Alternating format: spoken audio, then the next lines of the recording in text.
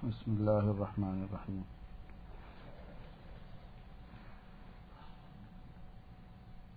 سلام کرنا کن کن مواقع پر منع ہے؟ فرمایا کہ فقہا نے سلام کرنے کے مواضع میں، جگہوں میں جمع بین الضدین کیا ہے. جمع بین الضدین دو ایک دوسرے کے بالمقابل چیزوں کو جمع کرنا، اضداد کہتے ہیں. ایک چیز کا دوسری چیز سے جو مقابلہ ہوتا ہے وہ ضد والا ہوتا ہے، عدم و ملکہ والا ہوتا ہے، نقیض والا ہوتا ہے، اضافت والا ہوتا ہے. باپ کے مقابلے میں بیٹا، بیوی کے مقابلے میں شوہر، شوہر کی بیوی، بیوی کا شوہر، مقابلہ ہی ہے نا. یہ بھی اس کی تقابل تضایف کہتے ہیں. عدم ملکہ جو ہے، ایک چیز ہو سکتی ہو وہ چیز نہ ہو سکے. گزشتہ بحث آئی تھی شرنا مجلس میں تقابل عدم ملکہ کی بہت تفصیل. ہماری صفات اور اللہ پاک کی صفات میں تقابل عدم ملکہ کا ہی ہے. اور ایک تقابل ہوتا ہے ضدوں والا، سردی گرمی، سختی نرمی.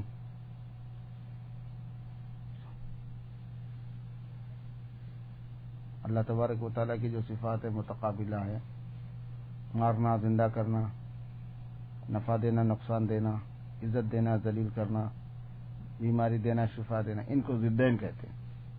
ایک دوسرے کی ضد ہیں یہ. ایک ہوتی ہے نقیض، ایک ہے تو دوسری نہیں ہو سکتی، دوسری ہے تو پہلی نہیں ہو سکتی.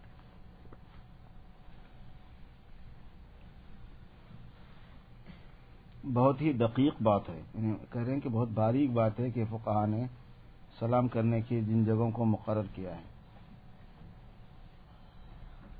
مواضع معصیت میں، معصیت کی جگہوں میں سلام کرنا منع ہے جہاں معصیت ہو رہی ہو،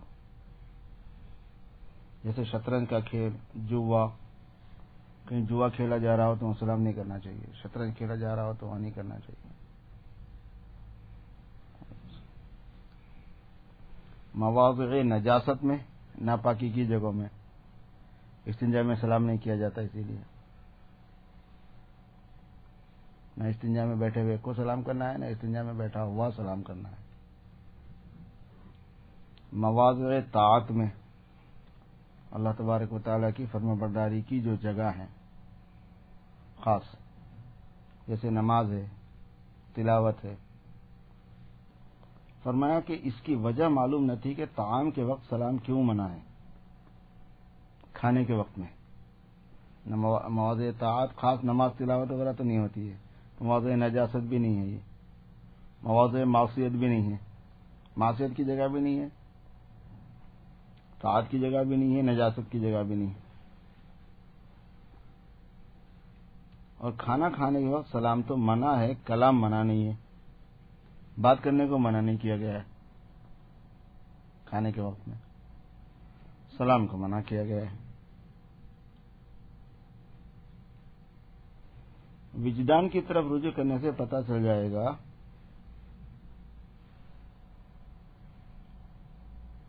کہ کلام کا جواب تو فوراً ضروری نہیں، جب فرصت ہوگی تو جواب دیا جائے گا.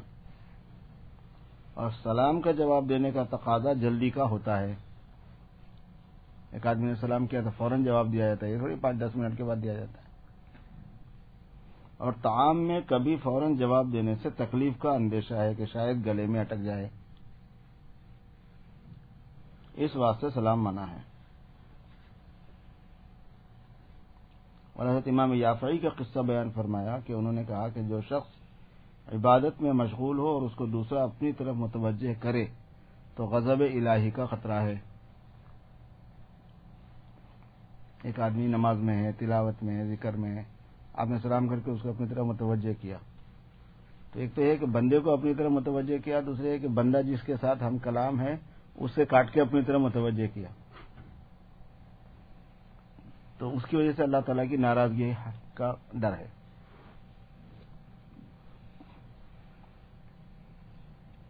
یعنی اسی وقت اللہ تعالیٰ کا خوف اور غضب، اللہ تعالیٰ کا غضب اس کو آ کے پکڑ سکتا ہے.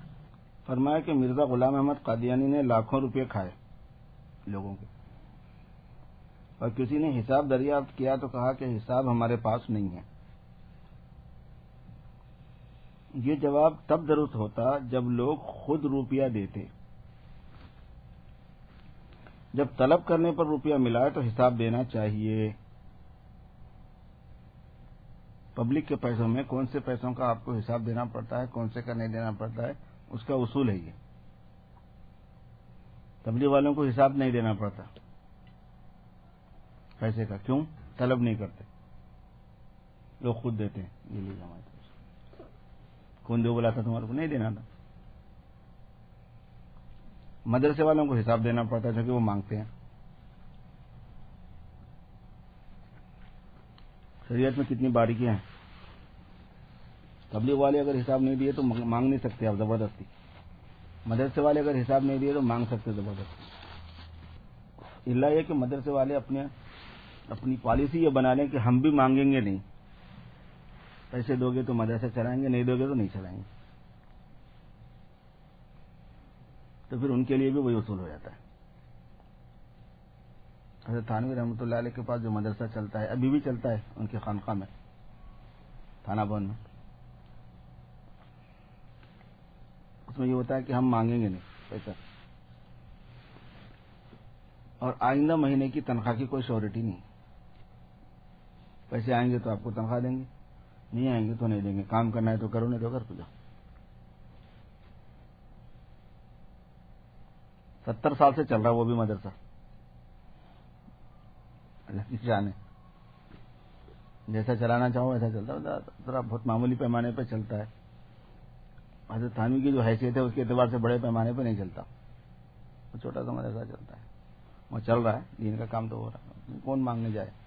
آج کل قوم ویسے ہی دماغ خراب کی ہے، اپنی ذات کے واسطے مانگ رہے سمجھتے. ایک بزرگ کی نسبت فرمایا کہ ان کا معمول تھا جب ان سے کوئی مسئلہ دریافت کرتا تو جواب سے پہلے یہ سوچتے کہ اگر قیامت کے دن اللہ تعالیٰ کے سامنے یہ مسئلہ دریافت کرتا اور میں جواب دے سکتا تو جواب دیتا ہوں، ورنہ نہیں. اگر اللہ کے سامنے مجھ سے کوئی مسئلہ پوچھے تو میں اس کا یہ جواب دے سکتا ہوں، اتنا کنفرم میرے کو بات معلوم ہے اور ایسی ہی معلوم ہے تو میں جواب دیتا ہوں، ورنہ نہیں دیتا ہوں. یہ ان کا معمول تھا. بہت عجیب مراقبہ ہے. لوگ مسئلے بتانا، فتوے دے دینا، دین میں رائے دے دینا، تبصرہ کر دینا بہت معمولی چیزیں سمجھتے. بہت نازک چیز ہوتی ہے. حلال نہیں ہے آپ نے حلال بتا دیا، حلال ہے حلال نہیں بتا دیا، تو ایزی چیز تو نہیں ہوئی نا، یہ آسان چیز تو نہیں ہوئی کوئی. دین بدل گیا، اسلام بدل گیا، قرآن بدل گیا، حدیث بدل گئی، مذہب بدل گیا.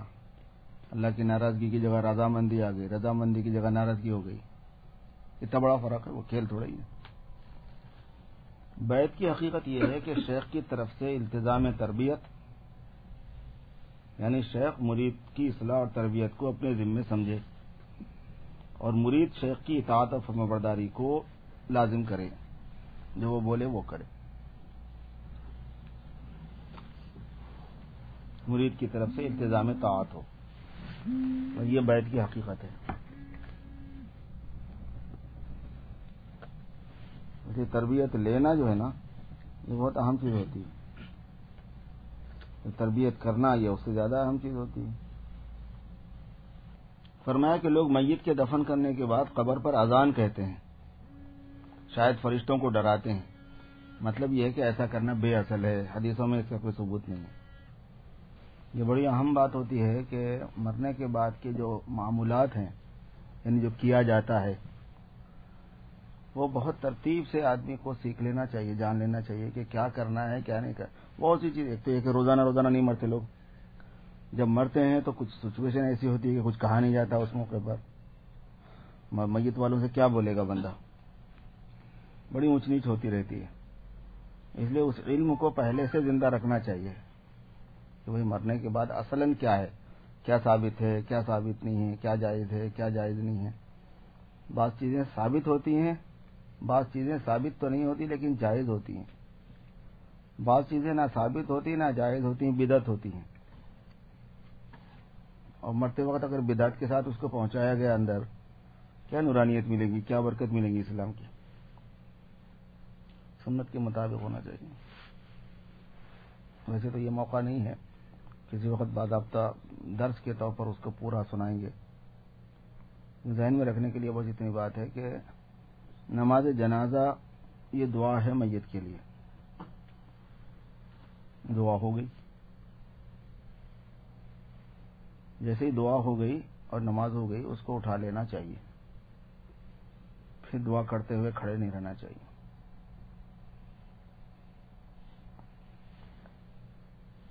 اور پسندیدہ یہ ہے کہ اگر کسی کو دیکھنا ہے تو بھی نماز سے پہلے ہی دکھا دیا جائے، نماز کے بعد نہیں. لیکن اگر ضرورت پڑے نماز کے بعد دکھانے کی تو اجازت ہے. عام طور پر صحابہ کے زمانے میں نہ پہلے دیکھنے کا رواج تھا نہ بعد میں، نماز سے پہلے نہ بعد میں. ایسا کوئی رواج نہیں تھا. لیکن بعض چیزیں رواج نہیں ہونے کے باوجود جائز ہے نہیں وہ دیکھتے. اب کوئی رشتہ دار دور سے آ گیا دکھا دو بھائی. اور یہاں تو ایک نیا سسٹم ہوتا ہے، پورا اس کا چہرہ کھولتے پھر لائن سے سارے دیکھتے ہیں. اگر دیکھنا ہی ہے تو ذرا پہلے سلام پھیرنے کے بعد میں پھر فاتحہ پڑھنا پھر دعا پڑھنا یہ نہیں ہے. قبر پہ لے جانے کے بعد میں خاص جگہ پہ رکھنا ہوتا ہے. قبر کو قبر قبلے کی طرف سے اتارنا ہوتا ہے. اتارنے والوں کا نیک صالح ہونا چاہیے. اتارنے والے داڑھی منڈے نہ ہوں، فسق و فجور میں مبتلا نہ ہوں. اس کی بھی اپنی نحوست ہوتی ہے، معصیت کا ایک اثر ہوتا ہے.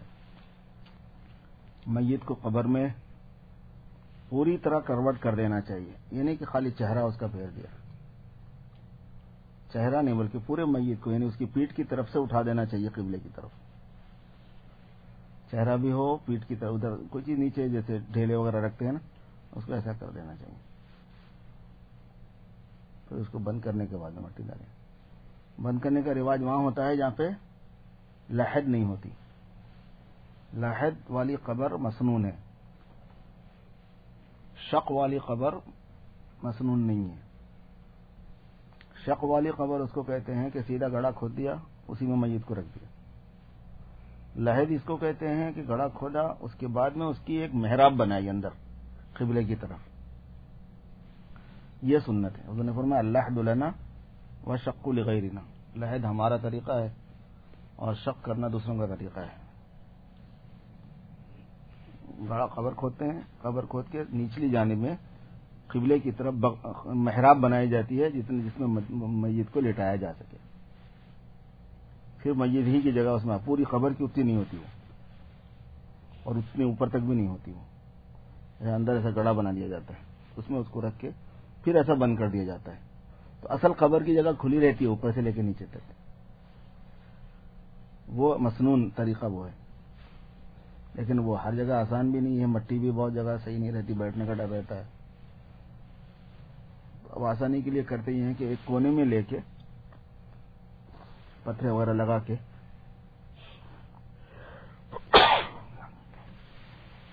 لحد والی کیفیت ڈیولپ کرتے ہیں، لحد والا انداز کر لیتے ہیں. خیر لحد میں رکھ کے اس کو قبلے کی طرف منہ کر کے ہر آدمی 3 مرتبہ مٹی ڈال دے. اور اس کے بعد میں جب تدفین ہو جائے تو اس کے اوپر پانی ڈال دیا جائے قبر پہ تاکہ مٹی جم جائے. قبر پہ پانی ڈالنے کا فلسفہ صرف مٹی جمنے کا ہے اور کچھ نہیں. پھر اس کے بعد میں پائتی پر اور سرہانے پر سورہ بقرہ کی ابتدائی آیتیں اور اس کے آخری آیتیں یہ پڑھنا جو ہے مستحب ہے، صحابہ سے ثابت ہے. عبداللہ ابن عمرو کی نصیحت تھی کہ ایسا کرنا. باقی اذان دینا، تثبیت کرنا، قبر کے اوپر سینے پہ انگلی رکھ کے جناب پڑھنے لگانا کہ ایسا بول ایسا بول ایسا بول، یہ عام طور پر اہل بدعت کے ہاں معروف ہے، مروج ہے. ان سب چیزوں کی اجازت نہیں ہے. جب سورہ فاتحہ کی یہ سورہ بقرہ کی ابتدائی آیتیں اور آخری آیتیں پڑھتے ہیں تو ان دونوں سے فراغت کے بعد میں دعا بھی کر لیں تو کوئی حرج کی بات نہیں ہے. یہ بھی جواز میں آتا ہے، ثبوت میں نہیں آتا ہے، جائز ہے. کیونکہ اب روز روز تو نہیں کر رہے ہیں، آپ کی وجہ سے دفن کرتے وقت میں آپ اس کے لیے دعا کرتے رہیں تو کوئی حرج نہیں. اس وقت ہاتھ اٹھا کے بھی دعا کرنے میں کوئی حرج نہیں ہے. ورنہ قبر پہ ہاتھ اٹھا کے دعا کرنے کو علماء نے منع لکھا ہے. کیونکہ دعا کرتے وقت ہاتھ اٹھا بھی سکتے آپ، نہیں بھی اٹھا سکتے، لیکن قبر پہ ہاتھ اٹھانا وہم پیدا کر سکتا ہے، لوگوں کو شک میں ڈال سکتا ہے کہ شاید کوئی آدمی قبر والے سے مانگ رہا ہے. جیسے قبر والے سے مانگنا صحیح نہیں ہے، قبر والے سے مانگنے کی حیت بنانا تاکہ دوسرے کو خلجان ہو وہ بھی صحیح نہیں ہے. اس کو بھی علماء نے منع کیا ہے. فرمایا کہ دینی مدرسے کا محتمم عالم ہونا چاہیے، جاہل سے یہ اہتمام نہیں ہو سکتا. یہ قاعدے کی بات ہے، یہ بہت تجربے کی بات ہے. بعض جگہوں پہ کمیٹی بالکل جاہل ہوتی ہے، دینی مدرسہ چلا رہے ہوتے ہیں. چاہے ایک آدمی ہو چاہے کئی آدمی ہو، جاہلوں کی بس کی چیز نہیں ہے دینی مدرسہ چلانا. اس میں اتنے بے شمار معاملات ہوتے ہیں کہ اگر آدمی عالم نہیں ہے، خود وہ پڑھا ہوا نہیں ہے مدرسے میں، تو اس کو اندازہ نہیں ہوتا. کانپور کے مدرسے کا محتمم جاہل تھا. ایک طالب علم گنگو سے گیا، داخلے کا وقت نکل چکا تھا. طالب علم شرعیت پڑھتا تھا، کتاب کا نام ہے شرعیت. میں نے محتمم سے کہا کہ اس کی روٹی مقرر کرو. اس نے کہا کہ کیا پڑھتا ہے؟ میں نے کہا کہ شرعیت. اس نے کہا یہ حدیث کی کتاب ہے. میں نے کہا کہ ہاں کوئی حدیث تو اس میں ہوگی. فرمایا کہ میں نے گناہ کیا، اللہ تعالیٰ معاف فرما لے. فرمایا کہ انگریزی میں علوم نہیں ہے، عربی میں علوم ہے. مسلمانوں کو عربی ضرور جاننی چاہیے اگر علم چاہیے، کیونکہ وحی کے علوم وہ انگریزی میں نہیں ہے. وحی کے علم کو ہی علم کہتے ہیں، سب فنون ہے. اور اگر عربی کسی کو اچھی نہیں آتی، چونکہ عربی اچھی آنا کوئی آسان کام نہیں ہے، بہت مشکل گرامر ہے اس کے. ایسے قاعدے اور ایسے گرامر کسی زبان میں نہیں ہے جیسے عربی میں ہے. ہر لفظ کے 70 80 90 100 الفاظ بنتے ہیں، ہر لفظ کے بنتے ہیں، الا ماشاء اللہ ہی کوئی لفظ ہوں گے. وہ گرامر کے تحت میں ہے سب چیز، پھر معنی بھی بدلتے رہتے ہیں اس کے. اگر عربی کسی کو اچھی نہیں آتی تو اس کو اردو آنا چاہیے. عربی کے علوم جو ہے نا اردو میں فارسی میں ترجمہ کیے ہوئے ہیں. فارسی کا رواج اور بھی کم ہو گیا، تو اب اصلی ذخیرہ جو دین کا ہے صحیح وہ اردو میں ہے عربی کے بعد. اس لیے اردو جو ہے وہ سکھانا ضروری ہے، بچوں کو بھی خود کو بھی سیکھنا ضروری ہے. اردو زبان کو مذہبی زبان کی حیثیت سے سکھانا چاہیے، بہت ضروری. سمجھا گجراتی؟ کیمچو کرے تو اس میں کیا لکھا ہوا ہے کیمچو میں؟ اردو سکھا اس کو. فرمایا کہ حضرت مولانا رشید احمد صاحب رحمۃ اللہ علیہ فرمایا کرتے تھے، مولانا رشید احمد صاحب گنگوہی رحمۃ اللہ علیہ، کہ مجھ کو حدیثوں میں امام ابو حنیفہ کا مذہب ایسا معلوم ہوتا ہے جیسے دوپہری میں آفتاب.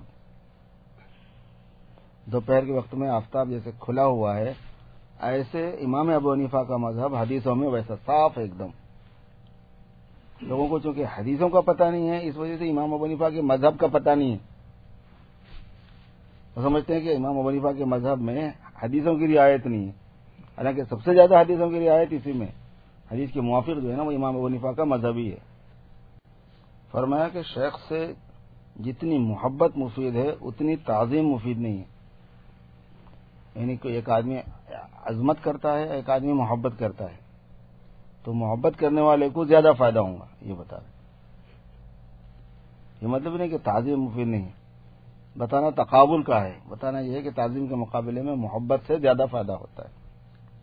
امام ابو حنیفہ اور امام ابو یوسف دونوں اونٹ پر سوار تھے، اتفاقاً سو گئے. اونٹ کی سواری تو لمبی ہوتی ہے، وہ چلتے ہی جا رہے ہیں جنگل میں، چلتے ہی جا رہے ریت میں. آنکھ کھلی تو فجر کی نماز کا وقت بہت تھوڑا رہ گیا تھا. امام ابو یوسف کو امام صاحب نے نماز میں امام بنایا. امام ابو یوسف شاگرد ہیں امام ابو حنیفہ کے. انہوں نے صرف فرض اور واجب نماز کی ادا کی ہے اور سنتیں اور مستحبات نماز کے چھوڑ دیے. نماز میں کچھ چیزیں سنت ہیں، کچھ چیزیں مستحب ہیں. تو امام صاحب بہت خوش ہوئے اور فرمایا سارا یعقوب فقیہ، یعقوب فقیہ ہو گئے. موقع محل کو سمجھنا. اب وقت اتنا تھوڑا ہے کہ سنت وغیرہ کی سب چیزوں کی آپ رعایت کریں گے تو ہوگا نہیں، بس اپنا جلدی جلدی سے فراغت کر کے فرض ادا کر دو. ایسے موقع پر کوئی سورت پڑھ رہا ہے آدمی، اس کو عادی کر لے. یہی نہیں کہ اب شروع ہو گئی تو اس کو ختم ہی ہونا چاہیے. آدھی پہلی رکعت میں پڑھ دے، آدھی دوسری میں پڑھ دے. کیا ضروری ہے کہ وہ بھی ختم ہی کرے؟ چھوٹی سورت پڑھ دے، تیز تیز پڑھ دے. یہ نہیں کہ ارے میرے ساتھ تو فلاں فلاں سن رہا، پتہ نہیں کیا سمجھے گا. اب پوری اس میں قاف نکال رہے اس کا پورا. ارے جان دو یار، نماز پڑھو. کیا چکر میں پڑے ہو سنانے کے؟ فرمایا کہ بعض غیر مقلدین کہتے ہیں کہ امام صاحب کو کل 17 حدیثیں پہنچی. میں نے کہا کہ اگر اس سے بھی کم پہنچے تو امام صاحب کا اور بھی کمال ظاہر ہو گیا. کیونکہ جس شخص کا علم حدیث اتنا کم ہو اور پھر جو کچھ اپنی زبان سے فرمائے اور مسائل بیان کرے وہ سب حدیث کے مطابق ہوں، تو اس سے تو اس کا مجتہد اعظم ہونا اور ثابت ہو گیا. اور فرمایا کہ یہ قول ابن خلقان کی بے احتیاطی سے ہوا ہے، اور نہ صرف امام محمد کی حدیث کی کتابیں جو وہ امام صاحب سے روایت کرتے ہیں، یعنی امام حنیفہ سے جو روایت کرتے ہیں، انہی کو دیکھو تو اس میں ہزاروں حدیثیں ملیں گی. داڑھی رکھوانے کی ترغیب پر عجیب حکیمانہ واز. فرمایا ڈھاکے میں شہر سے دور شاہی باغ میں نے واز کہا. وہاں سب نواب صاحب کی قوم کے لوگ تھے جو داڑھی منڈائے ہوئے تھے. میں نے کہا صاحبو، یہ تو مجھے امید نہیں کہ تم میرے کہنے سے داڑھی منڈانی چھوڑ دو گے. تو میں کیوں کہوں؟ مگر یہ تو کیا کرو کہ ہر روز سوتے وقت ایک دفعہ یہ خیال کر لیا کرو کہ یہ کام بہت برا ہے. ہم بڑے نالائق ہیں، بڑے خبیث ہیں.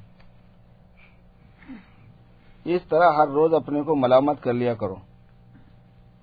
واز کے بعد نواب صاحب نے کہا کہ آپ نے ایسی تدبیر بتائی کہ کبھی داڑھی منڈا ہی نہیں سکتے. میں نے کہا کہ ہاں، میں چاہتا بھی یہی ہوں.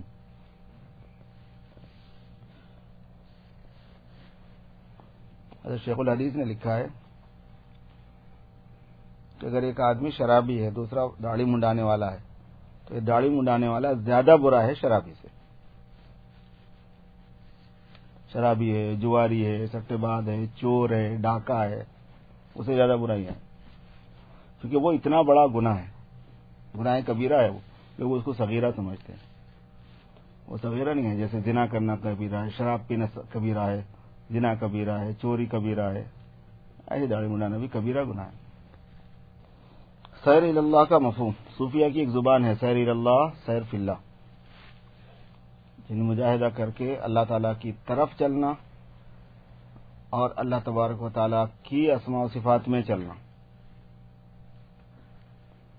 تو سیر کے معنی چلنا.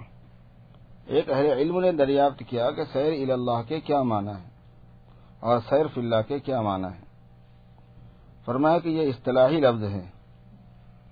سیر اللہ سے مطلب مقامات کو حاصل کرنا جس کا دوسرا عنوان اخلاق کی درستگی، صبر اور توکل، رضا وغیرہ. اور سیر فی اللہ کا مطلب یہ ہے کہ بعد درستگی اخلاق کے اس میں تبحر پیدا کرنا، جس کو حالات بھی کہتے ہیں. اس کی بعینی ہی یہ مثال ہے کہ جیسے درسیات پڑھنا، پھر پڑھنے کے بعد اس میں تجربہ پیدا کرنا کہ اس حالت میں مضامین کثرت کے ساتھ منکشف ہوں گے جو درس اور مقامات کی تحصیل کے زمانے میں نہ ہوتے تھے. ایک مرتبہ بادل بہت زور سے گرجا. بادل میں آواز آتی نا. فرمایا کہ یہ تو اللہ کی مخلوق ہے جس کی ہیبت ہم سے برداشت نہیں ہوتی. جب بہت زیادہ بادل گرجتے ہیں تو کہاں برداشت ہوتی ہے، آدمی گھبرا جاتا ہے. خود حق تعالیٰ کی کتنی ہیبت ہونی چاہیے. مخلوق کی یہ ہیبت ہے، وہ بھی معمولی سی چھوٹی مخلوق ہے ان کی. ایک وظیفہ ہے بدعتیوں کے پاس، یا شیخ عبد القادر جیلانی شیئا للہ. ایک وظیفہ ہے ان کے یہاں، یہ بھی پڑھنے کو بولتے ہیں. اس کے بارے میں کسی نے پوچھا. فرمایا یہ وظیفہ یا شیخ عبد القادر جیلانی کی نسبت تو میں یہ کہتا ہوں کہ وہ وظیفہ پڑھو جس کی وجہ سے شیخ عبد القادر جیلانی اس لائق ہو گئے کہ ان کے نام کا وظیفہ پڑھا جاتا ہے، اور کہا کہ شیخ عبد القادر جیلانی خود یہ وظیفہ پڑھ کر کامل ہوئے یا دوسرا وظیفہ؟ یقیناً اس کو انہوں نے نہیں پڑھا، تو میں آپ کیوں پڑھتے ہوں؟ ہمارے والد صاحب رحمۃ اللہ علیہ سے، چونکہ والد صاحب بھی سلسلے قادریہ کے ہیں اور قادریہ کا مرکز شیخ عبد القادر جیلانی ہے اوپر جا کے، تو پوچھا یا شیخ عبد القادر جیلانی بولنا کیسا ہے؟ فرمایا بیچ میں سے عبد نکال دو، یا قادر پکارو، کون منع کر رہا ہے آپ کو؟ یہ عبد القادر بولنے کا کیا ہے؟ یا قادر بولو، سخت ہو، قادر اللہ کا نام۔ حضرت شیخ عبد القادر جیلانی کو یا تو اس کا احساس ہوتا ہوگا جب کوئی لوگ یا شیخ عبد القادر جیلانی کہتے ہیں کہ لوگ مجھ کو پکار رہے ہیں، یا نہیں ہوتا ہے۔ دوسری صورت میں اگر ان کو نہیں ہوتا ہے تو پکارنا لغو اور بیکار ہے، وہ کیوں پکارے جب ان کو احساس نہیں ہو؟ اور پہلی صورت میں ان کو بہت پریشانی ہوگی، ایک ادھر سے پکار رہا ہے، ایک ادھر سے پکار رہا ہے۔ ان کو چاہیے کہ ایسی امداد کرے جیسے ایک شخص ہر دل عزیز لوگوں کو دریا سے پار کرتا تھا، ایک لطیفے کے طور پر بنا رہے بات۔ ایک شخص اس کنارے پر تھا، دوسرا دوسرے کنارے پر، ایک آدمی ادھر کے کنارے پر تھا، اس کو ادھر سے ادھر پہنچانا تھا دریا کے، دوسرا ادھر تھا، اس کو ادھر پہنچانا تھا۔ اس کو بوجہ اس کے کہ اس کی طرف تھا، دریا میں لے چلا، ایک آدمی کو لے چلا جس کی طرف یہ تھا۔ بیچ میں جا کر خیال آیا کہ اب اس کو جتنا لایا ہوں اس کو بھی لاؤں، تو اس کو دریا میں کھڑا کیا بیچ میں، اور دوسرے کو لینے گیا کہ میں اس کو بھی لاتا ہوں ذرا ٹھہر۔ یہ دریا میں ڈوبنے لگا، تو اس دوسرے کو دریا میں چھوڑ کر پہلے کو پکڑنے کا ارادہ کیا، تو اتنے میں وہ ڈوب چکا تھا۔ جب اس کو لانے گیا تو یہ ڈوب رہا تھا، تو پھر اس کو پکڑنے کو آئے، یہ ڈوب گیا تھا۔ دوسری طرف متوجہ ہوئے تو وہ بھی ڈوب چکا تھا۔ اگر حضرت شیخ بھی ایسا ہی کریں تب باز آئیں گے لوگ۔ اگر معلوم ہو کہ خط ان کو پہنچ سکتا ہے تو ان کی طرف بھی یہ لکھ دیں کہ میں ایسا بولا، مطلب فضول حرکت ہے۔ اسی ضمن میں فرمایا کہ ایک بزرگ کسی حجام سے حجامت کرا رہے تھے، کسی بزرگ کے مزار کی طرف قافلہ جا رہا تھا، لوگ مزار کی طرف جا رہے تھے۔ اس حجام نے حجامت درمیان میں چھوڑ کر کہا کہ میں قافلے میں جاتا ہوں، بیچ میں حجامت بیچ میں سے روکے، والا میں بھی جا رہا ہوں لوگوں کے ساتھ، کسی مزار کے پاس جا رہے تھے۔ مجھے پتا ہے کہ کون سے بزرگ کے متعلق ہے، لیکن چونکہ انہوں نے نام نہیں لکھا میں بھی نہیں لیتا، پیچھے نہیں رہ جاؤں۔ ان بزرگوں نے کہا کہ حجامت پوری کر کے جاؤ، حجامت تو پوری کر لے۔ اس نے کہا کہ نہیں۔ ان بزرگوں نے کہا کہ میں تمہاری ان سے ملاقات کرا دوں گا، تو بڑا خوش ہو گیا، آخر مان گیا۔ ان بزرگوں نے خط لکھ دیا کہ وہاں مزار پر جا کر کچھ ہیلا وغیرہ بتایا ہوگا، یہ لکھا بریکٹ میں، جا کے کیا کرنا ہے، اگر ایسے شخص کو ملے تو دے دینا، چٹھی دے دینا ہے۔ غرض حجام خط لے گیا۔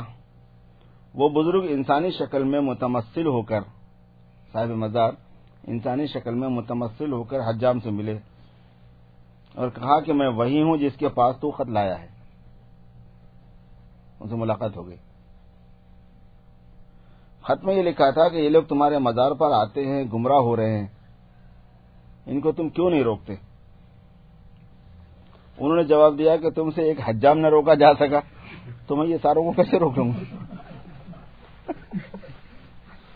تم زندہ ہو، تم سے حجام نہیں روکا جا سکا، میں تو جا بھی چکا ہوں دنیا سے، ان کو میں کیسے روک لوں گا؟ اسی ضمن میں فرمایا کہ حضور صلی اللہ علیہ وسلم بھی متمثل ہو سکتے ہیں۔ جب بزرگوں کے واقعات میں یہ بات ثابت ہے تو سرکار کیوں متمثل نہیں ہو سکتے انسانی شکل میں؟ ابھی وہ بیچارہ جنید جمشید آیا تھا مفتی عظیم کے پاس، بیان میں اس نے حضور پاک صلی اللہ علیہ وسلم کے ہاتھوں کے باہر آنے کا کوئی ذکر کر دیا واقعے میں، تو پورے شہر میں ہنگامہ ہوا ہے اس کو، اس نے کیا بےہودہ بات کہی، غلط بات کہی۔ اصل میں یہ غلط بولنے والے بےہودہ ہیں، ناواقف ہے، لوگ دین کے تفصیلات سے واقف نہیں ہیں، کرامات کی قبیل سے، معجزات کی قبیل سے، یہ سب چیزیں پاسبل ہے۔ اس میں شریعت کی خلاف ورزی کیا ہے؟ نہیں ہو سکتا بلکہ کہاں ہے قرآن پاک میں، حدیث مبارکہ میں؟ غیر ضروری بات ہے۔ جب تاریخ سے ثابت ہے، مستند ذرائع سے ثابت ہے، تو مستند ذرائع سے جو چیز ثابت ہے وہ ماننا پڑے گا آپ کو۔ ہاں اگر انکار کر دے قرآن یا حدیث تو پھر نہیں ماننا ہوتا ہے۔ انکار کہاں ہے؟ قیامت تک بھی کوشش کرے تو نہیں ہے اس میں انکار۔ اسی ضمن میں فرمایا کہ حضور صلی اللہ علیہ وسلم بھی متمثل ہو سکتے ہیں، مگر اس وقت ملاقات کرنے والا صحابی نہیں ہوگا۔ یہاں پہ اب علمی بات آ گئی۔ اگر حضور صلی اللہ علیہ وسلم متمثل ہو کر کسی انسان سے مل لیے بات کے زمانے میں، ٹھیک ہے، جس نے حضور کو دیکھا وہ تو صحابی ہوتا ہے نا، تو کیا یہ صحابی ہو جائے گا؟ ہمیں صحابی نہیں ہوگا۔ یہ صحابی بننے کے لیے دو چیزیں شرط ہیں۔ ایک، جس میں ناسوتی میں حضور کی زیارت کرے، اور یہ جو زیارت اس کی ہوئی ہے وہ مثالی جسم کے ساتھ ہوئی ہے، جس میں مثالی میں حضور صلی اللہ علیہ وسلم متمثل ہو کر ظاہر ہو گئے۔ تو جس میں ناسوتی دنیا کے اندر جو جسم ہوتا ہے اس کو ناسوتی کہتے ہیں۔ ایک تو یہ کہ جس میں ناسوتی میں حضور کی زیارت کرے، اور یہ جسم مثالی ہے۔ اور دوسری شرط یہ ہے کہ اتحاد زمانہ تبلیغ ہو، حضور صلی اللہ علیہ وسلم کے تبلیغ کرنے کا جو زمانہ ہے اس زمانے میں ہوئی ہو وہ، تو صحابی بنتا ہے، ورنہ نہیں۔ اسی ضمن میں فرمایا کہ حضرت شاہ اہل اللہ دہلوی نے بھی جس جن کو دیکھا تھا وہ جن تو صحابی تھا، مگر میں نے حضرت مولانا یعقوب صاحب سے دریافت کیا کہ کیا شاہ اہل اللہ صاحب تابعی ہوئے یا نہیں؟ فرمایا کہ نہیں، کیونکہ تابعی ہونے کے لیے قرب زمانی شرط ہے، تابعی ہونے کے لیے صحابہ کے زمانے کے ساتھ میں ملنا شرط ہے۔ ثم الذین یلونہم۔ اور فرمایا کہ رؤیت دراصل ان آنکھوں سے نہیں ہوتی، باطنی آنکھوں سے ہوئی، اس دیکھنے والے کو پتہ نہیں چلتا، یہ سمجھتا ہے کہ ان آنکھوں سے دیکھ رہا ہوں۔ علامت اس کی یہ ہے کہ اگر ان آنکھوں کو بند کر لے گا تو بھی دیکھے گا، اسی لیے صحابی نہیں ہوئے۔ بڑے عجیب ہوتے ہیں ملفوظات حضرت کی، ملفوظات بہت اہتمام سے پڑھنا چاہیے۔ حضرت تھانوی کے ملفوظات میں بڑے علوم ہیں، یعنی ان کی مجلس میں جو باتیں آتی تھیں، بیٹھے رہتے تھے، خطوط کا جواب دیتے رہتے تھے، لوگ ویسے ہی بیٹھے رہتے تھے، تو حضرت موقع موقع سے کوئی بات فرماتے رہتے تھے، تو ان کو جمع کر لیتے تھے جو خانقاہ کے خدام تھے، اس کو ملفوظات کہتے ہیں، کوئی مجلس کے طور پر نہیں ہوتے تھے، کسی کام کی باتیں فرماتے ہی رہتے تھے، تو اس وجہ سے وہ پورا کا پورا ذخیرہ جو ہے تقریباً 30-35 جلدوں میں آ گیا وہ بھی، اور بہت علوم ہے اس میں۔ تھانوی کے پاس جتنے علوم ملتے ہیں کسی بزرگ کے پاس نہیں ملتے، مطلب سب بزرگ اللہ والے سبھی ہوتے ہیں علم والے، لیکن ان کے علوم کی شان الگ ہے، مگر ان کی جو زبان ہے اس سے تھوڑا سا مناسبت پیدا کرنا پڑتا ہے، یعنی اس کو پڑھ پڑھ کے عادی ہونا پڑتا ہے، اور ایک مرتبہ اس کی عادت اگر ہو جائے تو پھر آدمی کو کسی اور کتاب میں مزہ آنا مشکل ہوتا ہے، اتنے علوم ہیں ان کے پاس۔ تھانوی کو جس کو پڑھنے کی عادت ہو اس کی زندگی بہت صحیح ہو جائے، اس کی علم دین اس کا صحیح ہو جاتا ہے، اور عمل دین بھی ظاہر ہے، پھر توفیق ہوتی ہے، بہت سی چیزیں ہوتی ہیں۔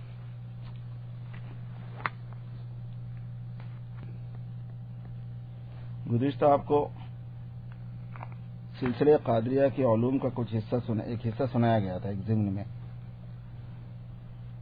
عنوان تو اصل میں یہ تھا کہ زیادہ مئی کی عادت نہیں رہنا، میں ایسا کرا، میں ویسا کرا، میں نے یہ سوچا، میں نے یہ کہا، میں ایسا کرتا ہوں، میں ویسا کرتا ہوں، میری یہ خصوصیت ہے۔ لیکن یہ میں آتا کہاں سے ہے؟ تو اس کے ضمن میں امہات الصفات اللہ پاک کے جو ہے اللہ تعالیٰ کی وہ صفات بنیادی جن کو تمام صفات کی اصل قرار دیا جاتا ہے، اس کا نام امہات الصفات ہے۔ حیات، علم، ارادہ، قدرت، سماعت، بصارت، کلام، یہ سنائے گئے تھے۔ تو اس کے مقابلے میں جو صفات ہیں وہ مخلوق کی صفات ہیں، اصل میں مخلوق میں میں بھی ہیں، آپ بھی ہیں، سارے انسان ہیں، ساری مخلوق ہیں۔ حیات کے مقابلے میں موت ہے، ہماری اصلی صفت موت ہے، حیات کا تو عکس ڈالا گیا اس میں ہمارے موت کے برتن میں۔ ہماری اصلی صفت جہالت ہے، علم تو اللہ کے پاس ہے، وہ ڈالا گیا ہمارے پاس، اسی لیے وہ امانت ہے ہمارے پاس۔ زندگی بھی امانت ہے، علم بھی امانت ہے، قدرت بھی امانت ہے، ارادہ بھی امانت ہے، سماعت بھی امانت ہے، کلام بھی امانت ہے، بصارت۔ اس کے مقابلے کی جو صفات ہیں وہ ہماری اصلی ہیں۔ تو اس کا مراقبہ کرنا چاہیے ہر وقت کہ بھئی یہ صفات جو ہے نا میری وہ اصلی، وہ تو وہ صفات ہیں، اس میں کوئی میں پن ہے ہی نہیں، اس میں کوئی غرور نہیں، اس میں کوئی تکبر نہیں، اس میں کوئی کمال نہیں، اس میں تو سراپر عیب ہی عیب ہے۔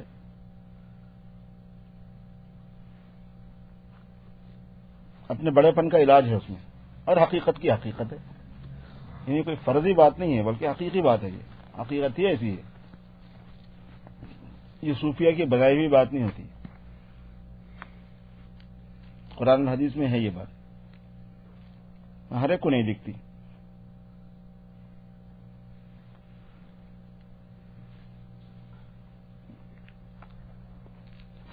بہت مرکزی سبق ہے یہ امہات و صفات کا مراقبہ. دھیان رکھنا، میری حیثیت تو میت ہونے کی ہے، میری حقیقت تو میت ہے، میری حقیقت تو جہالت ہے، میں تو جاہل ہوں، پیدائشی جاہل ہوں، ہمیشہ جاہل ہی رہوں گا، مرنے تک بھی جاہل ہی رہوں گا. وہ تو میری ذاتی ہے، وہ ذاتی کا ہوں. علم تو عارض ہے میرے ساتھ، ایک دوسرے کا علم مجھ پر جو ہے نا پرتو ڈال رہا ہے، اپنا اثر ڈال رہا ہے. میں کبھی عالم ہو ہی نہیں سکتا. میں عاجز ہوں، میں مضطر ہوں، میں اندھا بہرا ہوں.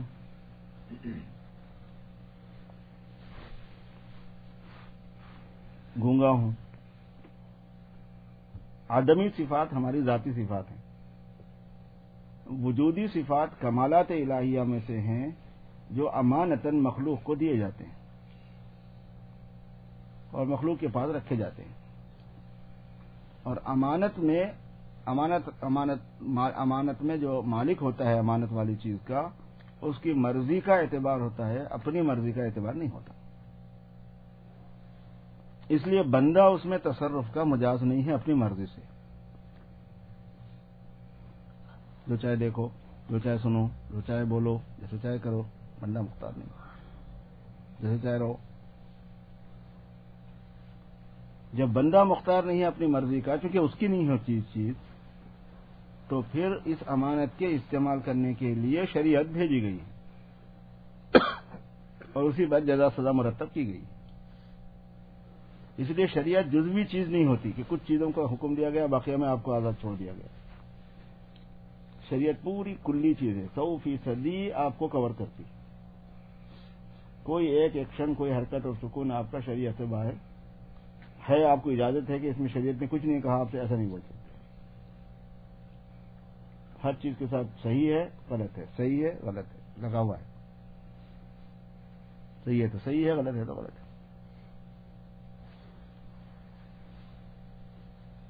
آج ایک دوسرا سبق تھوڑا سا ذکر کرتے ہیں آپ سے. یہ علوم قادریہ کی خصوصیت یہ ہے کہ اس میں دماغ کو الگ الجھائے رکھے نا، تو دماغ جو ہے اللہ تعالیٰ کی طرف متوجہ رہتا ہے اس سے، کیونکہ اللہ سے ریلیٹڈ ہو کے ہی بات رہتی وہ. اور کسی آدمی کا دماغ اگر اللہ تعالیٰ کی طرف متوجہ رہا تو اس کو خواطر پر کنٹرول ہو جاتا ہے. خواطر کہتے ہیں قلب پر آنے والے کلام کو اور خطاب کو. خواطر جو ہیں، صوفیہ نے یہ لکھا ہے کہ جو حدیث نفس ہے، جو آدمی اپنے جی سے باتیں کرتا ہے، وہ بات جب آتی ہے تو کرتا ہے نا، نہیں تو کہاں سے کرتا ہے اپنے میں باتیں کرنے کا. بعض لوگوں کو اتنی عادت ہوتی ہے کہ وہ منہ سے بولنے بھی لگتے ہیں اس بات کو. یہاں بہت بیماری ہے کہ آپ اکیلے باتیں کر رہے ہیں، آپ کسی کو دیکھیں گے تو باتیں کر رہے ہیں، طرف خانے میں بیٹھے ہوئے باتیں کر رہے ہیں، ادھر بیٹھے ہوئے باتیں کر رہے ہیں. جیسے آدمی کے لگا ہوا ہو بلوٹوتھ تو باتیں کرتا رہتا ہے، نہیں لگا ہوا تو بھی کرتا رہتا ہے. اور اس کے بغیر جو ہے نا ہر آدمی باتیں کرتا رہتا ہے اندر، اس کو حدیث نفس کہتے ہیں. تو وہ باتیں آتی رہتی ہیں تو کرتا رہتا ہے. تو جو باتیں آتی ہیں ان کو خواطر کہتے ہیں. خطرہ فی القلب، جو کلام دل پر آتا رہتا ہے آپ کے علم کے، آپ کے اختیار کے بغیر، ان کو خواطر کہتے ہیں. اور دل جو ہے نا ایسی جگہ ہے کہ وہاں پر کلام آتا ہی رہتا ہے، بات آتی رہتی، خالی بیٹھ نہیں سکتے آپ. اللہ یہ کہ آپ اس خاطر کو مشغول رکھیں، خاطر کی جگہ کو، محل کو اس کی مشغول رکھیں. تو پھر چونکہ آپ مشغول ہیں، اس لیے جیسے ایک بات میں آپ لگے ہوئے ہیں تو دوسری نہیں آتی جب تک. تو یہ لکھا ہے صوفیہ نے کہ برے خیالات اور وساویس اور گناہ کے ارادے، یہ ساری کی ساری چیزیں پہلے خواطر کی شکل میں آتے ہیں. خطرہ آتا ہے پہلے قلب پر.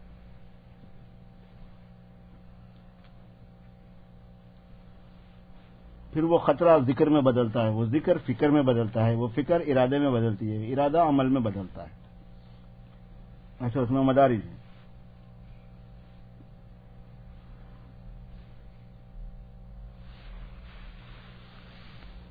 اگر اللہ تبارک و تعالیٰ کی ذات و صفات کے بارے میں علوم قادریہ جو ہے نا، اس میں اگر آدمی کا دماغ لگا ہوا رہا، انوالو رہا، بزی رہا، تو وہ خواطر کو کنٹرول کرتا ہے. پلس اللہ تعالیٰ کی یاد ہے، اللہ تعالیٰ کا دھیان ہے، مرتبے آدمی کے بڑھتے رہتے ہیں. بعض ایسے ذاکرین بھی ہوں گے کل قیامت میں کہ جن کے ذکر کو فرشتوں نے بھی پکڑا نہیں ہوگا. یہ مطلب ہے امام روم کے شعر کا کہ میان عاشق و معشوق رمزیست کرامن کاتبی را ہم خبر نیست. محبوب اور محب کے درمیان میں کچھ ایسے اشارے اور رمز ہوتے ہیں کہ کرامن کاتبین کو بھی اندازہ نہیں ہوتا. کرامن کاتبین تو جو شے ظاہر ہے اس کو لکھیں گے نا، جو دل میں ارادے کے طور پر آ گئی اس کو لکھیں گے، جو دل سے بھی پہلے چل رہی ہے اس کو کہاں سے لکھیں گے. اور یہ خفی اخفا میں سے چلتی ہے، دل سے بہت پہلے.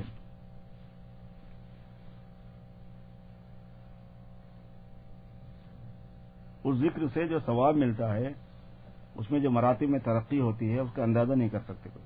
بہت ترقی ہوتی ہے. دھیان آدمی کا اللہ پاک کی طرف لگا ہوا ہے، مخلوق سے ہٹا ہوا ہے. جب مخلوق کی طرف جاتا ہے اس کی حقیقت اس کی آنکھوں کے سامنے آ جاتی ہے. اس کی تو یہ حقیقت ہے. مخلوق معدوم ہے. جتنے آثار خارجی مخلوق کے نظر آ رہے ہیں یہ سب وجود کے دریا میں ببولے ہیں. ببلس ہوتے ہیں نا، پانی میں ببلس جیسے آتے ہیں، دریائے وجود میں یہ ببلس ہیں جو مخلوق کی شکل میں نظر آتے ہیں. یہ آثار خارجی ہر مخلوق کے جتنے آثار نظر آتے ہیں. مخلوق تو معدوم ہے.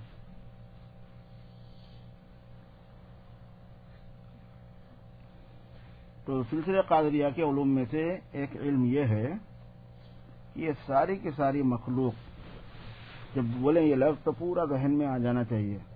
آسمان بھی، زمین بھی، عرش و کرسی بھی، فرشتے بھی، جنت و جہنم بھی، اور جناب انسان سارے، جنات سارے، حیوانات سارے، سمندر کی مخلوق، خشکی کی مخلوق، آگ، پانی، مٹی، ہوا اور ان سے مرکب ہونے ہوئی سب چیزیں، سارے مکانات، ساری دکانات، ساری چیزیں، ساری گاڑیاں، ساری ٹرینیں، سارے پلین، سارے کپڑے، سارے ہیرے، سارے موتی، سارے جواہرات، سارا سونا، سارا چاندی، سارا پیتل، سارا پیٹرول، سب مخلوق.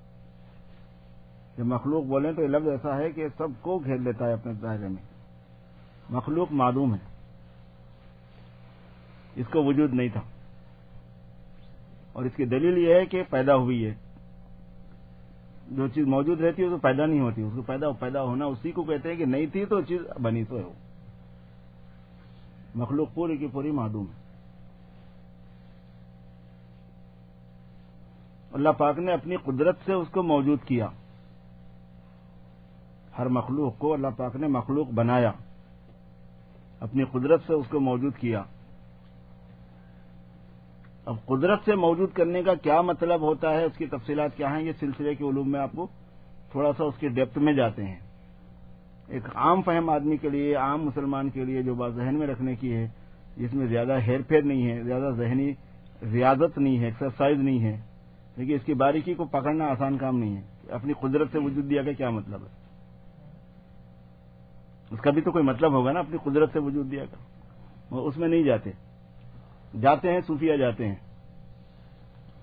تو مخلوق کو اللہ پاک نے اپنی قدرت سے وجود عطا فرمایا. ٹھیک ہے. اب یہ بات ہمیشہ ذہن میں رکھنے کی ہے کہ مخلوق ہونے سے پہلے کہاں تھی.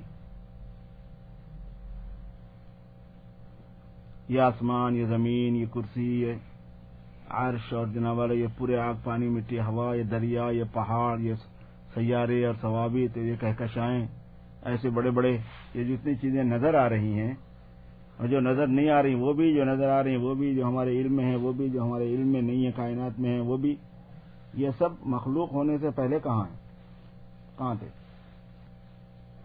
قرآن پاک میں یہ مضمون ہے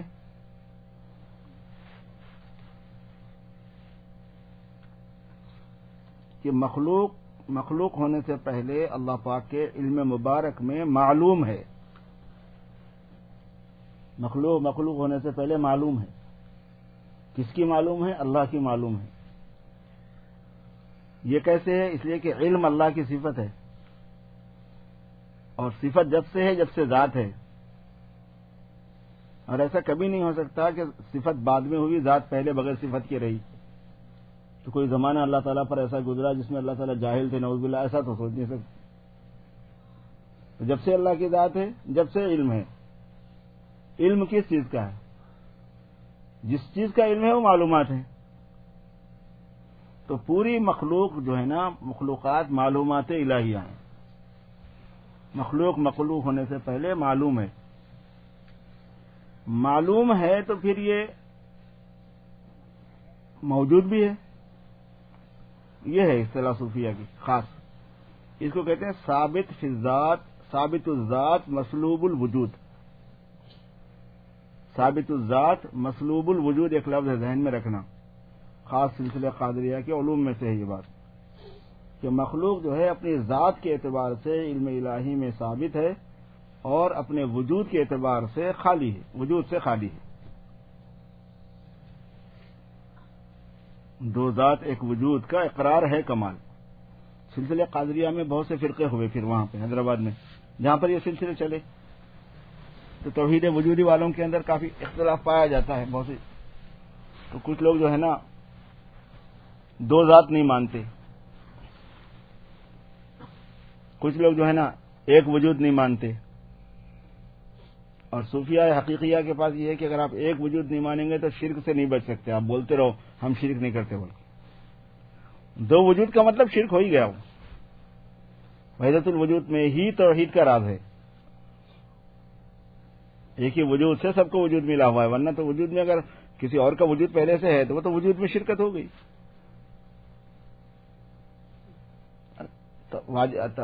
توحید وجودی والے یہی کہتے ہیں کہ حقیقت توحید بغیر توحید وجودی کے حاصل نہیں ہوتی. بولنے کی باتیں ہیں. تو پھر یہ ساری کی ساری مخلوق ہونے سے پہلے کہاں تھی؟ تو مخلوق ہونے سے پہلے معلوم ہے. اور معلوم کا حال یہ ہوتا ہے کہ معلوم کو اگر خارجی وجود دے دیا جائے تو وہ معلوم ختم ہوتا کیوں؟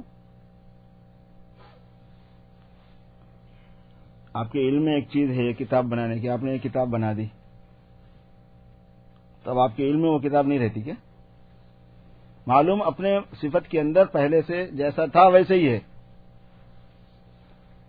اور ہمارے سمجھنے کے لیے ہمارے معلوم کے اندر اللہ پاک کے معلوم میں بہت بڑا فرق ہے. ہم اپنے معلوم کو جب باہر لاتے ہیں تو دوسری چیز سے باہر لاتے ہیں. یہ میٹیریل ہے، گتا ہے، کاغذ ہے، روشنائی ہے، قلم ہے، یہ ساری چیز سے ہم اس کتاب کو باہر لائے جو ہمارے دماغ کے اندر ہے. تو دوسری چیز ہے ہی تو لائیں گے نا وہاں.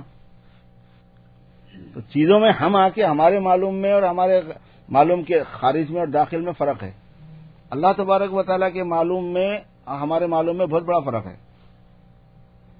ان کے معلوم کو انہوں نے مخلوق کیا ہوا ہے. ان کے معلوم میں کوئی تبدیلی نہیں ہوئی کہ ادھر سے نکل کے ادھر گیا، ادھر سے نکل کے ادھر آیا. معلوم میں سے نکلتی تھی تھوڑی.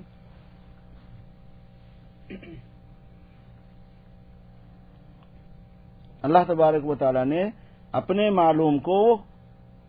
معلوم پر جو نور کی تجلی فرمائی تو وہ مخلوق ہو گئی.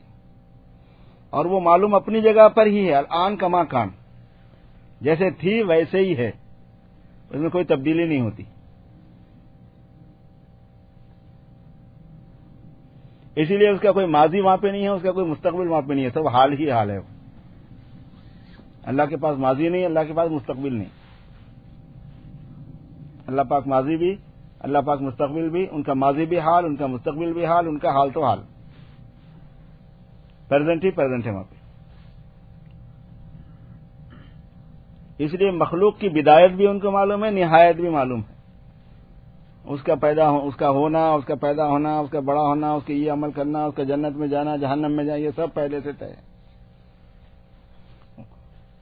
جو جہنمی ہے وہ جہنم میں ہیں ان کے پاس اس وقت. جو جنتی ہیں وہ جنت میں ہے، ان کے پاس نماز کی توجہ ہے. تو جو اللہ پاک کے علم میں ہے اس کو کہتے ہیں وہ ہے. ثبوت علمی ہے. اللہ کے علم میں مخلوق ہونے سے پہلے کیا حیثیت رکھتی ہے؟ اپنا علمی ثبوت رکھتی ہے. علم کے اعتبار سے اس کی ذات، اس کی حقیقت موجود ہے اللہ پاک کے علم مبارک میں، اور امتیاز کے ساتھ ہے. جو شاہد ہے وہ عارف نہیں، جو عارف ہے وہ فہد نہیں، جو فہد ہے وہ عمران نہیں، جو عمران ہے وہ نوال نہیں. الگ الگ امتیازات کے ساتھ ہے وہ چیز. ورنہ پھر علم میں گڑمڑ ہو جائے گا. علم ایسا تھوڑی رہتا مشتبہ. علم تو بالکل واضح رہتا ہے. بالکل بھائی اب عمران کو جانتے ہیں بولے تو عمران جیسا ہے ویسا جانیں گے نا شروع سے آخر تک. اس کو مکس تھوڑی کر دیں گے، تھوڑا شاہد کے ساتھ، تھوڑا حارث کے ساتھ. تو ساری معلومات میں سے ہر معلوم میں جتنی ڈیٹیلز ہیں وہ ساری. اب ہمارے اندر لاکھوں کروڑوں معلومات ہیں خود ہمارے اندر. ہمارے بالوں کی تفصیلات، ہماری ہڈیوں کی تفصیلات، ہمارے خون کی تفصیلات، ہمارے جراثیم کی تفصیلات، دماغ کی، دل کی، وغیرہ وغیرہ کی بے شمار تفصیلات ہیں. وہ سب معلومات جتنے بھی اللہ پاک کے ہیں مشخص ہو کے ہیں، متعین ہو کر ہیں. تو ہماری جو ذوات ہیں، ذات کی جمع ذوات، ہماری جو ذوات ہیں وہ اللہ تبارک و تعالیٰ کے علم مبارک میں ثابت ہیں. ساری مخلوق ہونے سے پہلے معلوم الہی ہے. تو اس واسطے کہ خلق کا بیان کرنے کے بعد فرمایا وَهُوَ بِكُلِّ شَيْءٍ عَلِيمٌ، وہ ہر شے کو جانتے ہیں. وہ بتا دیا انہوں نے کہ خلق سے پہلے علم میں ہے مرتبہ. تو ہماری ذات ثابت ہے لیکن وجود ہمارے پاس نہیں تھا. ثابت الذات مسلوب الوجود یہ بولتے ہیں اس کے لیے. وجود سے سلب کیا گیا، وجود کی نفی کی جاتی ہے اور ذات سے ثابت ہے.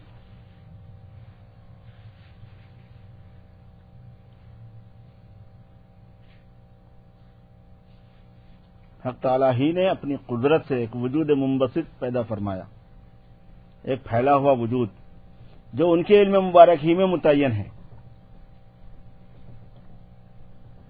اور اس میں ان ساری مخلوقات کو نمود دیا. تو ہم سب محسوس کر رہے ہیں، حس عطا فرمایا. خارج کوئی بھی نہیں ہے، باہر کہیں بھی نہیں گیا، کوئی بھی باہر نہیں گیا. اسی لیے وہی قیوم ہے، اپنی معلومات کے وہی قیوم ہے، مخلوقات کے وہی قیوم ہے. جو ان کی معلومات ہیں ان معلومات کو مخلوقیت میں لانے کے وہی قیوم ہے. یعنی جب تک ان کا ارادہ ہے انہیں قائم ہے، جب ارادہ ختم ہو گیا تو انہیں ختم ہو جاتا. اللہ لا الہ الا هو الحی القیوم. لفظ قیوم میں یہ سب ہے لیکن ہر ایک کو تو نہیں پکڑ میں آتا. وہ قیوم ہے، وہی حی ہیں، وہی قیوم ہے. جو معلومات ہیں ان سے ارادہ متعلق فرماتے ہیں، ان پر اپنے صفات کا اثر ڈالتے ہیں. حضرت مجدد الفسانی رحمۃ اللہ علیہ، شیخ احمد سرہندی جو بڑے کبار اولیاء اللہ میں سے ہیں، اولیاء اللہ کے بڑے اولیاء اللہ میں سے ہیں، صاحب کشف شہودی والے. یعنی کشف تو مراد یہ واقعات جو کشف ہو جاتے وہ مراد نہیں ہے یہاں پہ، کیونکہ وہ واقعات کا کشف ہونا تو پاگلوں کے ساتھ میں بھی ہوتا ہے. بزرگوں کے ساتھ جب یہ لفظ بولا جاتا ہے تو کشف الہی مراد ہوتا ہے. اللہ پاک کے، اللہ تعالیٰ کے ناموں کی تفصیلات کھل جانا، اللہ پاک کی صفات کی تفصیلات کھل جانا. صاحب قرب ہو جاتے ہیں، ان میں تھے حضرت مجدد الفسانی، ان میں ہیں. انہوں نے فرمایا کہ مخلوقات پوری معدومات ہیں، ان عدمات پر اللہ تبارک و تعالیٰ کے اسماء اور صفات کے عکس پڑ رہے ہیں. یہ سارے ظلال ہیں، یہ سارے سائے ہیں، اللہ کی صفت کے عکوس ہیں. اب یہ ان کی قدرت ہے کہ انہوں نے سائے میں وہ تھکنیس پیدا کی کہ حس ہوتا ہے. حس آ گئی. ان سے پوچھا گیا تھا کہ سائے میں تو تھکنیس نہیں ہوتی، حس نہیں ہوتا. آپ سائے کو پکڑ، سورج کے مقابلے میں ایک آدمی کو کھڑا کر دو، اس کا سایہ ہے، اس سائے میں آپ کچھ بھی نہیں پکڑ سکتے. وہ قادر مطلق ہیں، ان کی قدرت ہے، ایسی قدرت والے وہ ہیں. اپنی قدرت سے انہوں نے اپنے اسماء صفات کا ایسا عکس اس پر ڈالا کہ وہ مخلوق نمایاں ہو کر محسوس بھی کرتی ہے، جانتی بھی ہے، پکڑتی ہے، چلتی ہے، پھرتی ہے، آتی ہے، جاتی ہے. فجعلناہ سمیعا بصیرا. دیکھنے والا بھی بنا دیا، سننے والا بھی بنا دیا، چکھنے والا بھی بنا دیا، سونگنے والا بھی بنا دیا، چلنے والا پکڑنے والا بنا دیا. پھر راستہ مقرر فرما دیا، ان ہدیناہ السبیل اما شاکرا و اما کفورا. پھر راستہ ہم نے مقرر کیا، شکر گزاری کا راستہ یا ناشکری کا راستہ، فرما برداری کا راستہ یا نافرمانی کا راستہ. دونوں راستے ہم نے دے کے چھوڑ دیے. جاؤ چلو کدھر چلنا ہے، جدھر تم چلنا چاہو گے ادھر تمہاری مدد کر دیں گے. جدھر چلنا چاہو گے ادھر تمہاری ہم مدد کر دیں گے. جہنم کی طرف چلنا چاہو گے تو جہنم کی طرف چلنے میں مدد کر دیں گے. یہ ان کی فیاضی ہے، یہ ان کی فیاضی ہے. ان کی مدد کے بغیر تو کچھ نہیں ہو سکتا. چور چوری نہیں کر سکتا ان کی مدد کے بغیر، ڈاکو ڈاکہ نہیں ڈال سکتا ان کی مدد کے بغیر. ہاتھ پیر میں طاقت کہاں سے آئیں گی جب تک وہ طاقت نہیں دیں گے. تو شکور والا راستہ کریں گے تو شکور والے کی مدد کر دیں گے، کفور والا راستے پہ چلیں گے کفور والے کی مدد کر دیں گے. جو جانا ہے وہاں جاؤ. اب تم کو اختیار دیا آزمائش کے لیے، بقیہ جو کرنا چاہو گے اس میں ہماری مدد کے بغیر نہیں کر سکتے تو مدد کر دیں گے ہم. یہ ہماری فیاضی ہے. ان کو گالی دے رہا تو گالی دینے میں مدد کر دیتے ہیں. زبان پہ گویا ہی آنا نہ گالی دینے کے واسطے. اور اللہ تعالیٰ کو گالی دینے کا سب سے پہلے کانسیپٹ جو ہے نا امریکہ میں دیکھا گیا، ورنہ اس سے پہلے کبھی نہیں کہیں سنا نہیں گیا تھا، دیکھا نہیں گیا تھا. یہاں پہ آپ ریسٹ ایریا جو آتے ہیں نا اس کے طہارت خانوں میں اللہ میاں کو بہت سی گالیاں لکھے ہوئے دیکھیں گے. میں نے خود اپنی آنکھوں سے دیکھے. اللہ تعالیٰ کو گالیاں لکھی ہوئی، گاڑ ایسا ہے گاڑ ایسا ہے. اچھے مزے کے لوگ وہ لکھاتے گالی دے رہے ہیں دینے. اتنے حلیم ہیں، اتنے صبور ہیں، اتنے بردبار ہیں، اتنی برداشت والے ہیں. گالی دے رہا دے گالی دے. شرک کر رہا شرک کر، بدتمیزی کر رہا لے بدتمیزی کر، بےہودگی کر رہا بےہودگی کر. تاثر ہی نہیں ہے وہاں پہ. سبحان ہے تاثر. برائی کرنے والے کا تاثر ان پر نہیں ہوتا ایسا کہ وہ جس کے آپے سے باہر ہو جائیں. نیکی کرنے والے کا تاثر نہیں ہوتا کہ بالکل محبت میں آپے سے باہر ہو جائیں. تاثر نہیں ہے وہاں پہ. تاثر کی غایت ہے برائی کرنے والے کو سزا دینا، نیکی کرنے والے کو انعام دینا. یہ اس کی غرض ہے، وہ کرتے ہیں.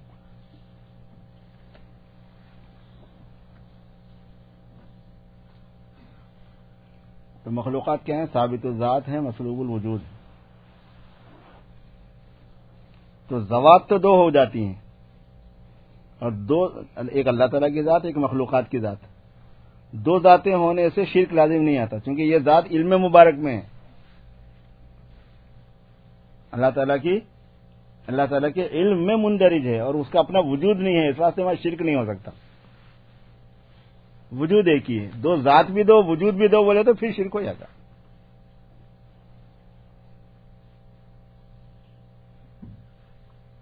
اس لیے ہمارے دکنی زبان میں جو بزرگ گزرے ہیں دکن کے، انہوں نے تصوف کی جو تعلیمات ذکر کی ہیں اس میں اپنی زبان میں انہوں نے بہت سی باتیں کہی ہیں. اس میں ایک بات انہوں نے، ایک شعر ہے ایک بزرگ کا، 4 شرکاں 4 سرکاں ہیں تجھے،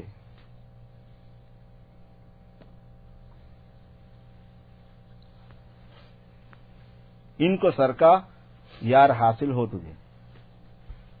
ہمارے پاس اردو میں الف نون لگا کے، حیدرآباد والے پورے الف نون کے بہت ماہر ہوتے ہیں. درختاں پہ بیٹھ کے بلبلاں بول رہے ہیں. الف نون فارسی میں جمع کے لیے ہوتا ہے اصل میں، یہ پاکستان والوں کو معلوم نہیں ہوتا. 4 شرکاں 4 سرکاں. سرک جو ہے نا گاٹھی کو کہتے ہیں، گرہ کو کہتے ہیں. 4 شرکاں 4 سرکاں ہیں تجھے، 4 گرہ ہیں یہاں پہ. ان کو سرکا ہٹانے کو بولتے. ان گروہوں کو کھول یار حاصل ہو تجھے. 4 شرکاں 4 سرکاں ہیں تجھے، ان کو سرکا یار حاصل ہو تجھے. شرک آثاری، شرک افعالی، شرک صفاتی، شرک ذاتی. شرک آثاری کو ہٹائیں گے تو توحید آثاری حاصل ہوگی. شرک افعالی کو ہٹائیں گے تو توحید افعالی حاصل ہوگی. شرک صفاتی کو ہٹائیں گے تو توحید صفاتی حاصل ہوگی. شرک ذاتی کو ہٹائیں گے تو توحید ذاتی حاصل ہوگی. اور ان چاروں کی توحید میں اگر آدمی حال میں چلا جائے، یعنی اس کا صرف یہ اس کی سنی سنائی اوپر کی معلومات نہ ہو، بلکہ اس کی گہرائی سے اس کے وجود کو اور اس کی روح کو تعلق ہو گیا ہو، تھوڑا سا حال ہونا جب ہوتا ہے اس کی گہرائی میں اتر گئی ہوئی چیزیں، تو اس میں توحید کا کمال حاصل ہوتا ہے. اور جس کی توحید کامل ہو گئی دنیا میں، اس کا کام بن گیا. توحید مکمل کر لینا، یہاں پہ رہ کے معرفت کو مکمل کرنا ہے. اور جس نے معرفت مکمل کر لی، اپنے پیدائش کے مقصد میں کامیاب ہو گیا. وما خلقت الجن والانس الا لیعبدون، میں نے جنات اور انسانوں کو صرف اس لیے پیدا کیا تاکہ وہ میری معرفت حاصل کریں. لیعبدون کا ترجمہ ہے ابن عباس رضی اللہ تعالیٰ عنہ نے لیعرفون سے کیا کہ عبادت سے مراد یہاں پہ معرفت ہے، کیونکہ عبادت نتیجہ ہے معرفت کا. بندگی اور عبودیت اور ذلت پہ آ جانا اللہ کے سامنے، اور اپنے کو فنا کر دینا، اپنی حیثیت کو کھو دینا، علم کے اعتبار سے، فہم کے اعتبار سے، سمجھ کے اعتبار سے، پھر عمل کے اعتبار سے اپنی رائے اور اپنی انا کو ختم کر دینا. ہر عمل میں سے اپنے وجود کو ختم کرنا، یہ عبدیت کو کامل کرنا ہے. اور یہ معرفت پر ہے. جتنی اپنی معرفت آدمی کو کھلے گی، اتنی فنائیت اس کے لازمی نتیجہ ہے. میں اپنے کچھ ہے ہی نہیں، تو خواہ میں اپنے بڑاپن کرنے سے حاصل کیا ہے؟ اور جو بھی کرے گا اس کی کمر توڑی جائے گی، اس کی حقیقت کھولی جائے گی. کیا سمجھ کے بڑاپن کر رہا تھا؟ کیوں بڑا یہ بڑا بول؟ کیوں کیا یہ بڑا کام اپنی طرف سے؟ الکبریا اور ردائی، بڑاپن میری چادر ہے. جو میری اس چادر کا پلو کھینچنے کی کوشش کرے گا تو اس کی کمر توڑ دوں گا. حدیث شریف میں آتا ہے. بڑے پن میں کوئی داخل نہیں ہونا ہے. بڑاپن صرف ایک ذات کے لیے روا ہے. وہ بڑے ہیں، ان کا نام متکبر ہے. وہ کبیر بھی ہیں، وہ متکبر بھی ہیں. کبیر جو بڑے ہیں، متکبر جو اپنے کو بڑا بولے بھی، جتائے بھی کہ میں بڑا ہوں، ان کو یہ حق ہے. ان کا نام ہے متکبر. بڑائی ان کو زیب دیتی ہے، ان کو جچتا ہے. مخلوق کو بڑائی زیب نہیں دیتی، مخلوق کے لیے نہیں جچتی چیز.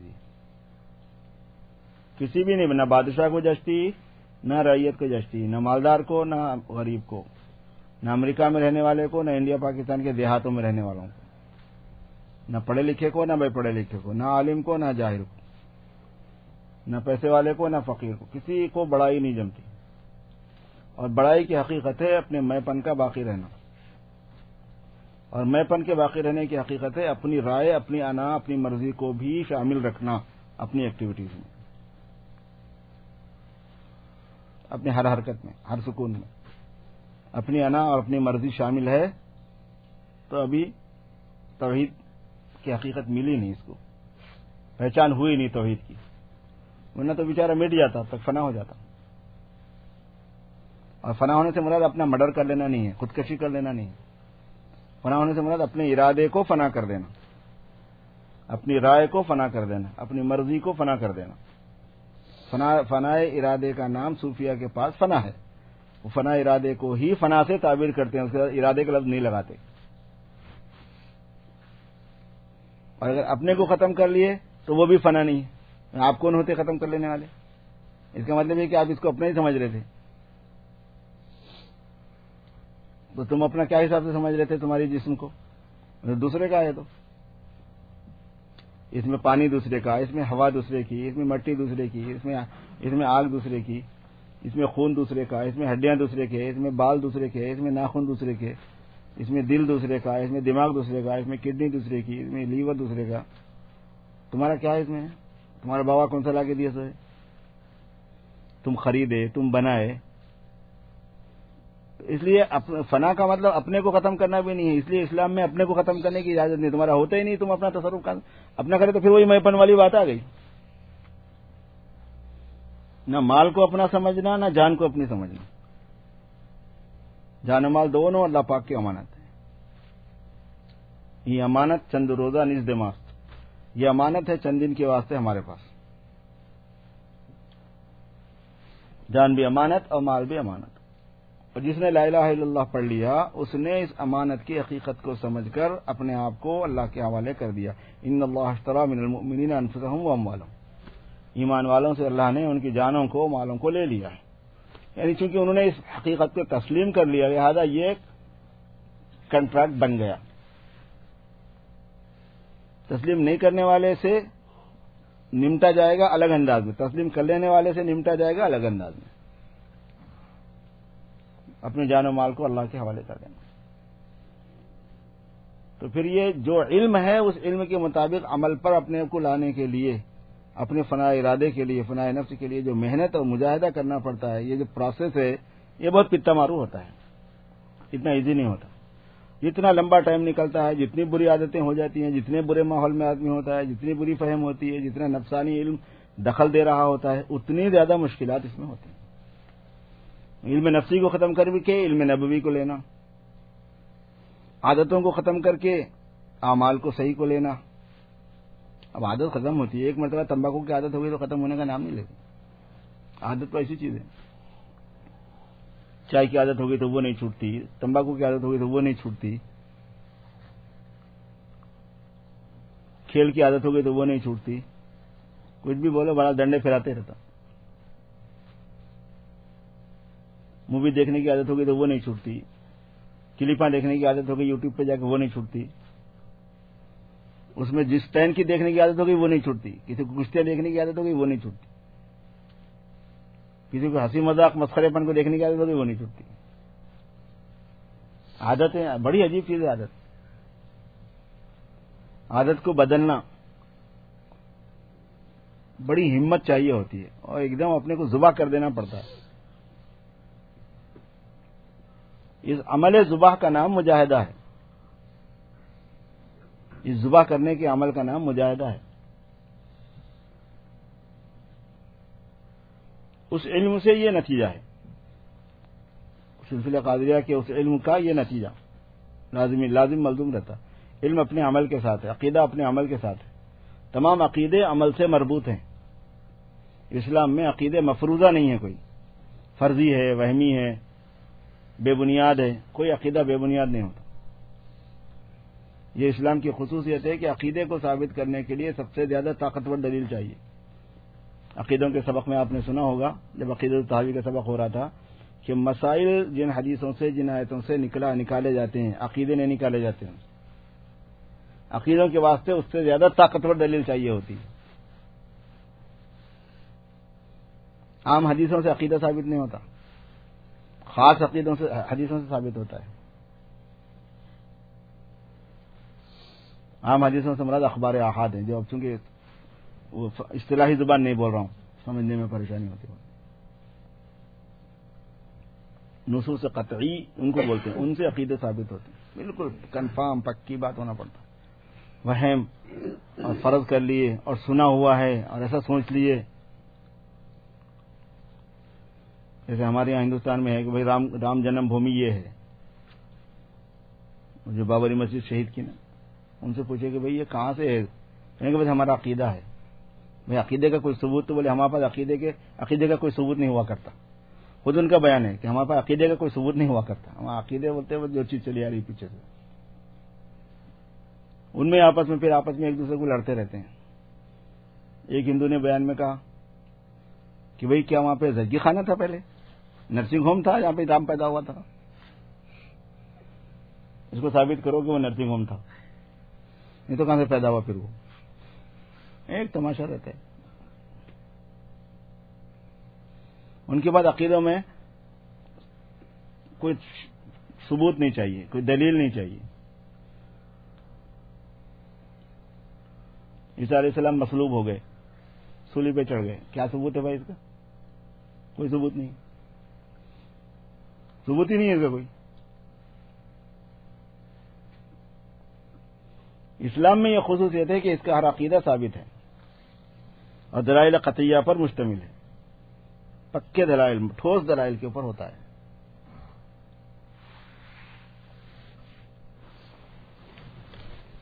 اللہ پاک علم و عمل سے سرفراز فرمائے، علم پختگی نصیب فرمائے، معرفت عطا فرمائے. اللهم صل على سيدنا مولانا محمد وعلى ال سيدنا مولانا محمد وبارك وسلم.